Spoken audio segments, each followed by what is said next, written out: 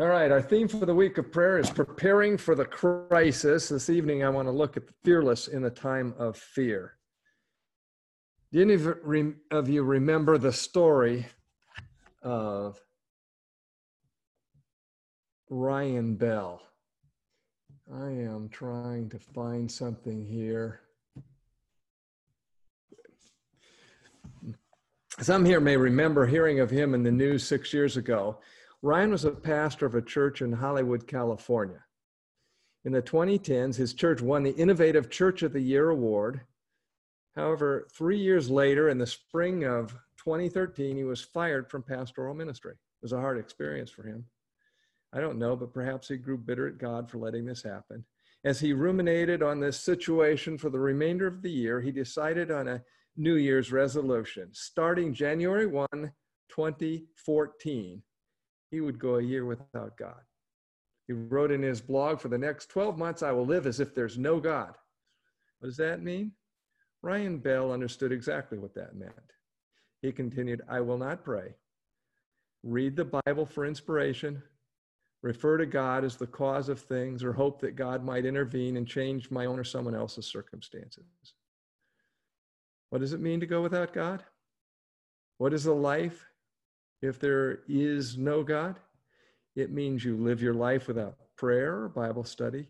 It means you live a life without any reference to God as a cause of anything.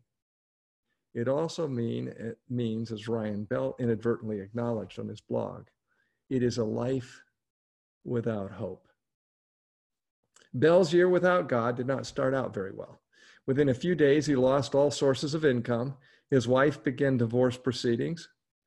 But fame started coming to him. An atheist raised $27,000 for him, and for the next year, he was featured in Salon, the Washington Post, NPR, CNN, the BBC, and other prominent outlets. His blog site attracted thousands of hits daily. What is so unusual about someone going without God, without life-impacting Bible study, without genuine prayer? Isn't that the way many Christians live their lives? Going without God has been tried since the beginning of sin. There's an interesting verse in Genesis that's often overlooked, Genesis 4:26. "And as for Seth, to him also a son was born, and he named him Enosh. Then men began to call on the name of the Lord." From the earliest days of the race, there have been two groups of mankind. One group lives their lives as if there's no God. The other group sincerely called on the name of the Lord. Which group are you in? Which group is your home in?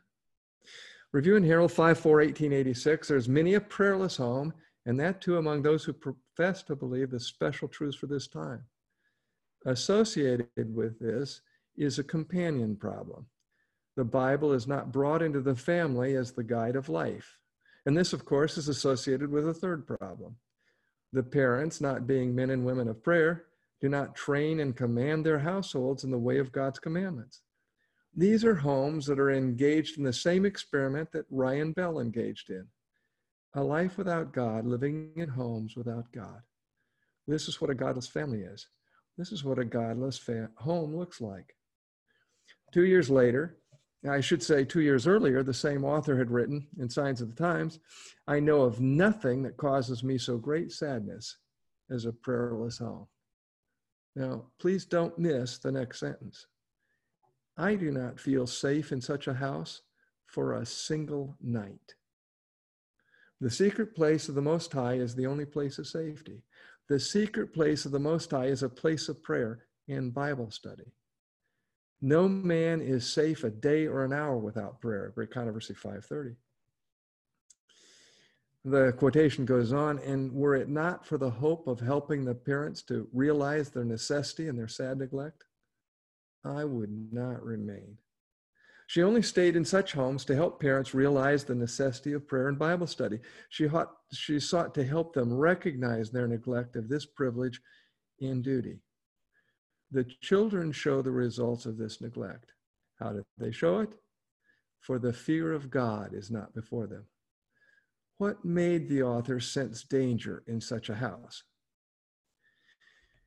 She continues, "The parents should make a hedge about their children by prayer. Why was a prophet feeling unsafe in such homes? There was no hedge of protection about the family. Parents should pray with full faith that God will abide with them and that holy angels will guard themselves and their children from Satan's cruel power. This is dwelling in the secret place of the Most High. This is when he sends his angels and gives them charge over you to keep you in all his ways. This, because you have made the Lord, who is my refuge, even the Most High, your dwelling place, no evil shall befall you, nor shall any plague come near your dwelling.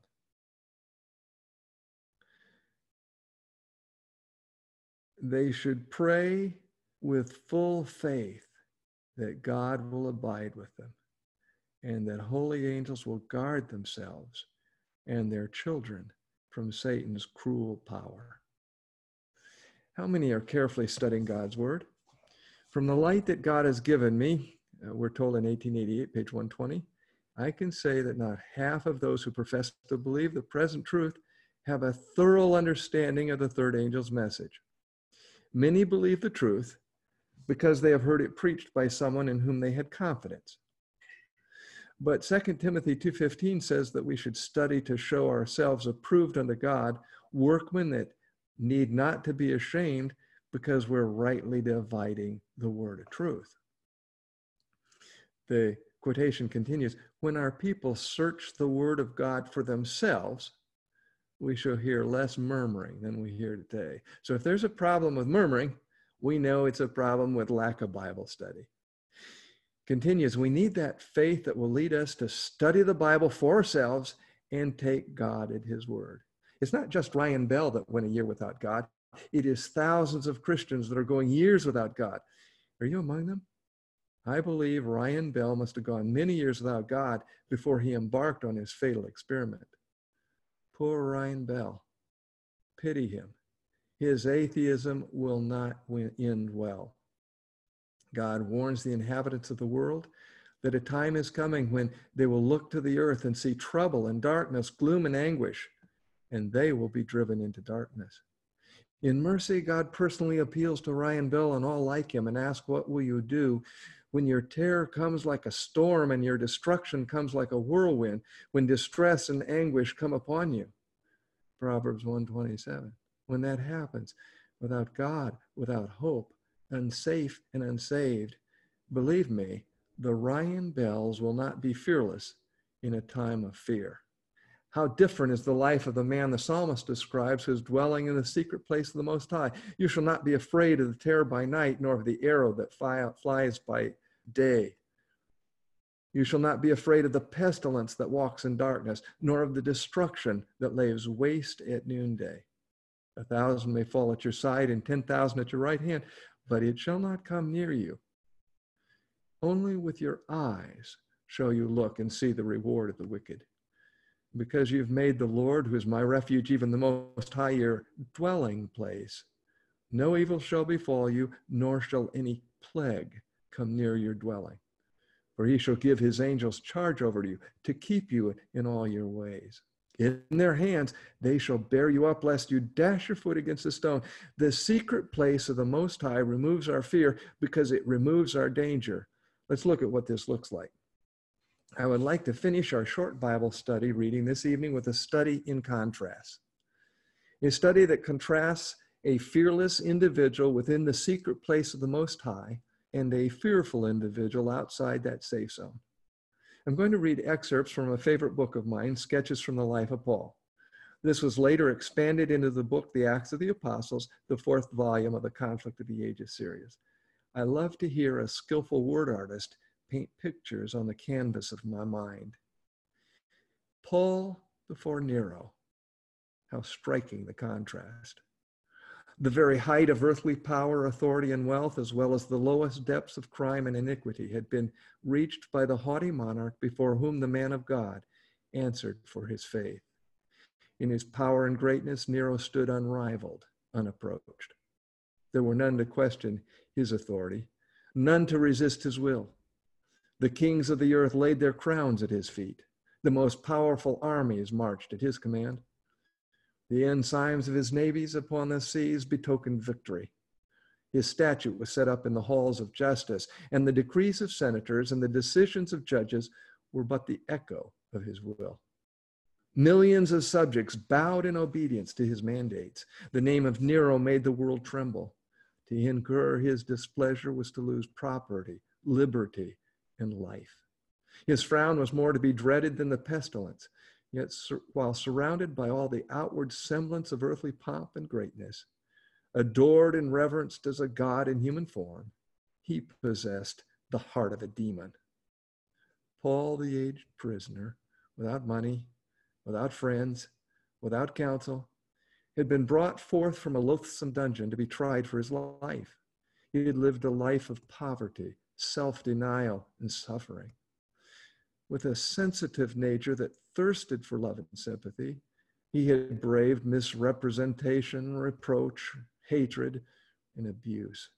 Shrinking with nervous dread from pain and peril, he had fearlessly endured both. He had lived and suffered for the truth's sake. He had been, he had been like his master, a homeless wanderer upon the earth, seeking to relieve the burdens of humanity and to exemplify in his life the life of Christ. How could the capricious, passionate, licentious tyrant, who had no conception of the value of a self-denying, virtuous, noble life, be expected to understand or appreciate the character and motives of this Son of God? Paul and Nero, face to face, the youthful monarch bearing upon his sin-stamped countenance the shameful record of the passions that reigned within. The aged prisoner's calm and benignant face telling of a heart at peace with God and man. The results of opposite systems of training and education stood that day contrasted. The life of unbounded self-indulgence and the life of utter self-sacrifice. Here were the representatives of two religions, Christianity and paganism. The representatives of two theories of life, the simplicity of self-denying endurance, ready to give up life itself if need be for the good of others, and the luxury of all-absorbing selfishness that counts nothing too valuable to sacrifice for a momentary gratification. The representatives of two spiritual powers, the ambassador of Christ, the representative of and the slave of Satan. Their relative position showed to what extent the course of this world was under the rule of the Prince of Darkness. The wretch whose soul was stained with incest and matricide was robed in purple and seated upon the throne, while the purest and noblest of men stood before the judgment seat, despised, hated, and fettered. The vast hall, which was the place of trial, was thronged by an eager, restless crowd that surged and pressed to the front to see and hear all that should take place. Among those gathered there were the high and the low, the rich and the poor, the learned and the ignorant, the proud and the humble. Yet all alike were destitute of the true knowledge of the way of life and salvation. Again, the Jews urged against the prisoner the old charges of sedition and heresy, while both Jews and Romans accuse him of instigating the burning of the city. While his enemies were vehemently urging their accusations, Paul preserved a quiet dignity. No shade of fear or anger disturbed the peaceful serenity that rested upon his countenance. The people and even the judges beheld him with surprise. They'd been present at many trials and had looked upon many a criminal, but never had they seen a man wear such a look of holy calmness as did the prisoner before them. The keen eyes of the judges, accustomed as they were to read the countenances of their prisoners, searched the face of Paul for some hidden trace of crime, but in vain. When he was permitted to speak in his own behalf, all listened with eager interest to his words. Once more, Paul had an opportunity to raise aloft before a wondering multitude the banner of the cross. With more than human eloquence and power, he that day urged home upon their hearts the truths of the gospel. The wisdom of God was revealed through his servant. As Paul stands before the emperor of the world, his words strike a chord which vibrates in the hearts of even the most hardened and which thrills in unison with the mission of angels. Truth, clear and convincing, overthrows error and refutes falsehood. Never before had that company listened to words like these. Light was shining into darkened minds that would gladly follow the guidance of its precious rays. The truth spoken on that occasion would never die. Though the utterance of a feeble and aged prisoner, they were destined to shake the nations. They were endowed with a power that would live through all time, influencing the hearts of men when the lips that uttered them should be silent in a martyr's grave. As Paul gazed upon the throng before him, Jews, Greeks, Romans, with strangers from many lands, his soul was stirred with an intense desire for their salvation. He lost sight of the occasion, of the perils which surrounded him, of the terrible fate which seemed so near. He looked above all this to Jesus, the divine intercessor, the advocate pleading before the throne of God in behalf of sinful men. Earnestly, he pointed his hearers to the great sacrifice made in behalf of the fallen race, and presented before them man in his true dignity and value. An infinite price had been paid for man's redemption. Provision had been made that he might be exalted to share the throne of God and to become the heir of immortal riches. By angel messengers, earth was connected with heaven, and all the deeds of men, good or evil, were opened before the eye of infinite justice. Thus pleads the advocate of truth, faithful among the faithless, loyal and true among the disloyal and disobedient. He stands as God's representative, and his words are as a voice from heaven. There's no trace of fear, sadness, or discouragement in countenance or manner. Strong in his conscious innocence, clothed with the panoply of truth, he rejoices that he is the Son of God. His words are like a shout of victory above the roar of the battle. The cause of truth to which he has devoted his life, he makes appear as the only cause that can never fail. Though he may perish for the truth's sake, the gospel will not perish. God lives and the truth will triumph. His countenance glows with the light of heaven as though reflecting the rays of the sun. Many who looked upon him in that hall of justice saw his face as it had been the face of an angel. Tears dimmed many eyes that had never before been seen to weep. The gospel message found its way to the minds and hearts of many who would never have listened to it, but for the imprisonment of Paul. Never had Nero heard the truth as he heard it upon that occasion. Never had the enormous guilt of his own life been revealed to him as it was revealed that day. The light of heaven had pierced the sin-polluted chambers of his soul. He quaked with terror at the thought of a tribunal before which he, the ruler of the world, should be arraigned, and where his deeds should meet a just reward. He was afraid of the apostles of God, and he dared not pass sentence upon Paul, against whom no accusation had been sustained. A sense of awe for a time restrained his bloodthirsty spirit. For a moment, heaven had been opened before him by the words of Paul, and its peace and purity had appeared desirable. That moment, the invitation of mercy was extended even to the guilty and hardened Nero, but only for a moment. The command was issued for Paul to be taken back to his dungeon. And as the door closed upon the messenger of God, so the door of repentance was forever closed against the emperor of Rome. Not another ray of light was ever to penetrate the dense darkness that enveloped him. There needed only this crowning act of rejection of divine mercy to call down upon him the retributive justice of God. It was not long after this that Nero sailed on his expedition to Greece, where he disgraced himself and his kingdom by the most contemptible and debasing frivolity.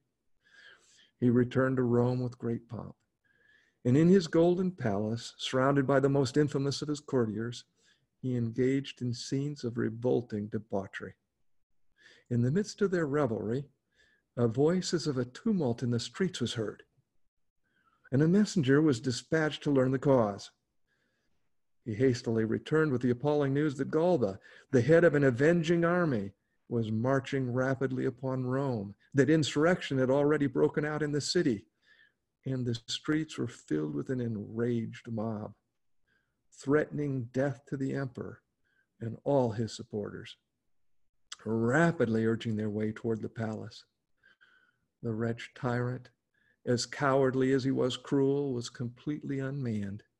He sprang from the table at which he had been feasting and drinking, overturning it in his blind terror and dashing the most costly wares to fragments. Like one beside himself, he rushed hither and thither, beating his forehead and crying, "I'm lost, I'm lost." He had not, like the faithful Paul, a powerful, compassionate God to rely upon in his hour of peril. He knew that if taken prisoner, he would be subjected to insult and torture, and he considered how he might end his miserable life with as little pain as possible. He called for poison, but when it was brought, he dared not take it. He called for a sword, but after examining its sharp edge, he laid it also aside. Then, disguised in woman's clothing, he rushed from his palace and fled through the dark, narrow streets to the Tiber. But as he looked into its murky depths, his courage again failed. One of the few companions who had followed him suggested that he escape to a country seat a few miles distant where he might find safety. Concealing his face, he leaped upon a horse and succeeded in making his escape. While the emperor was thus ingloriously fleeing for his life, the Roman Senate, emboldened by the insurrection and the approach of Galba, passed a decree declaring Nero to be the enemy of his country and condemning him to death. The news of this decision brought to Nero by one of his companions, the monarch inquired what manner of death he was to suffer, and was told that he was to be stripped naked, be fastened by his head in the pillory, and to be scourged to death. The monster who had delighted to inflict upon Christians the most inhumane torture shrank with horror at the mere thought of enduring like torture himself. He seized a dagger and again endeavored to nerve himself to plunge it into his heart. But the prick of the instrument was all that he could endure. As he threw it aside with a groan of despair, horsemen were heard approaching. His retreat was discovered. A few moments and he would be in the power of his enemies. Terrified alike at the thought of torture and suicide, he still hesitated and was compelled at last to let a slave help his trembling hand force a dagger into his throat. And thus perished the tyrant Nero at the early age of 32. God in his infinite mercy bears long with the transgressors of his law. In the days of Abraham, he declared that the idolatrous Amorites should still be spared until the fourth generation, for their iniquity was not yet full, and he could not give command for their destruction. For more than 400 years, he spared them. But when instead of turning to repentance, they hardened their hearts in iniquity and made war upon his people, their day of probation closed, and the mandate went forth for their utter extinction. With unerring accuracy, the Infinite One keeps a record of the impiety of nations and individuals. Long is his mercy tendered to them with calls to repentance. But when their guilt reaches a certain limit, which is fixed, then mercy ceases her pleadings and the ministration of wrath begins. But Paul and Nero's story doesn't end with their death. There's another chapter coming. Paul will be resurrected. And 1,000 years later, Nero will also be resurrected. But this time, their condition is reversed. There will be a great city with majestic walls. It is the secret place of the Most High. And Paul will still be dwelling there at the end of the 1,000 years, with millions resurrected with him who dwell with him in the secret place of the Most High. Nero is resurrected outside this fortress. Amid the ransomed throng are the apostles of Christ, the heroic Paul, the ardent Peter, the loved and loving John, and their true-hearted brethren, and with them the vast host of martyrs. While outside the walls, with every vile and abominable thing, are those by whom they were persecuted, imprisoned, and slain. There's Nero, that monster of cruelty and vice, beholding the joy and exaltation of those whom he once tortured, and in whose extremest anguish he found satanic delight. The whole wicked world stand arrayed at the bar of God on the charge of high treason against the government of heaven. They have none to plead their cause. They are without excuse. And the sentence of eternal death is pronounced against them. Now Nero, the former unrighteous judge, is being judged by God, the righteous judge. And God has already declared what his judgment will be. Proverbs 11:31, if the righteous will be recompensed on the earth, how much more the ungodly and the sinner. Malachi 4:1, for behold, the day is coming, burning like an oven, and all the proud, yes, all who do wickedly, will be stubble. And the day which is coming shall burn them up, says the Lord of hosts, that will leave them neither root nor branch. Nero will have a lot of company. In the days of Noah, the despisers of God's grace mocked the open door into the ark. But when the door closed and the rain came, they rushed to the ark and knocked, pleading for entry. But no entry was given them. So those outside the city will see the gates of pearl closed. And Jesus warned his hearers, when once the master of the house has risen up and shut the door, and you begin to stand outside and knock at the door saying, Lord, Lord, open for us. And he will answer and say to you, I do not know you. Where are you from? Then you will begin to say, we ate and drank in your presence, and you taught in our streets. But he will say, I tell you, I do not know you, where you are from. Depart from me, all you workers of iniquity. There will be weeping and gnashing of teeth when you see Abraham and Isaac and Jacob and all the prophets in the kingdom of God, and yourselves thrust out. They will come from the east and the west, from the north and the south, and sit down in the kingdom of God. God's heavenly Supreme Court not only convicted Nero, it also reversed the Nero, Roman, and Jewish Sanhedrin's conviction against Paul. At the time of his death, Paul understood this. From his harsh dungeon, he confidently wrote Timothy his dying words, I have fought the good fight. I have finished the race. I have kept the faith. Finally, there is laid up for me the crown of righteousness, which the Lord, the righteous judge, will give to me on that day. And not to me only, but also to all who have loved his appearing. And there's a crown that is offered to us and all who dwell in the secret place of the Most High. The righteous shall inherit the land and dwell in it forever.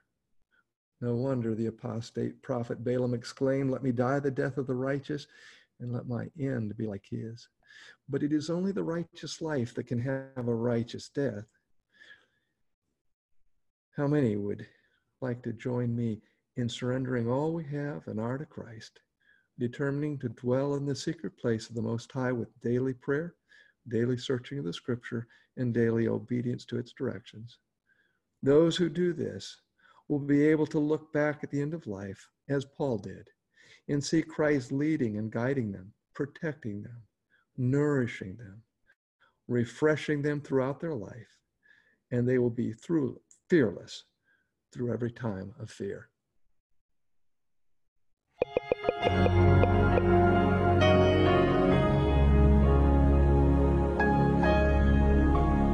All the way my Savior leads me, what have I to ask beside? Can I doubt his tender mercy, who through life has been my guide? Heavenly peace, divinest comfort, here by faith in him to dwell. For I know whate'er befall me, Jesus doeth all things well.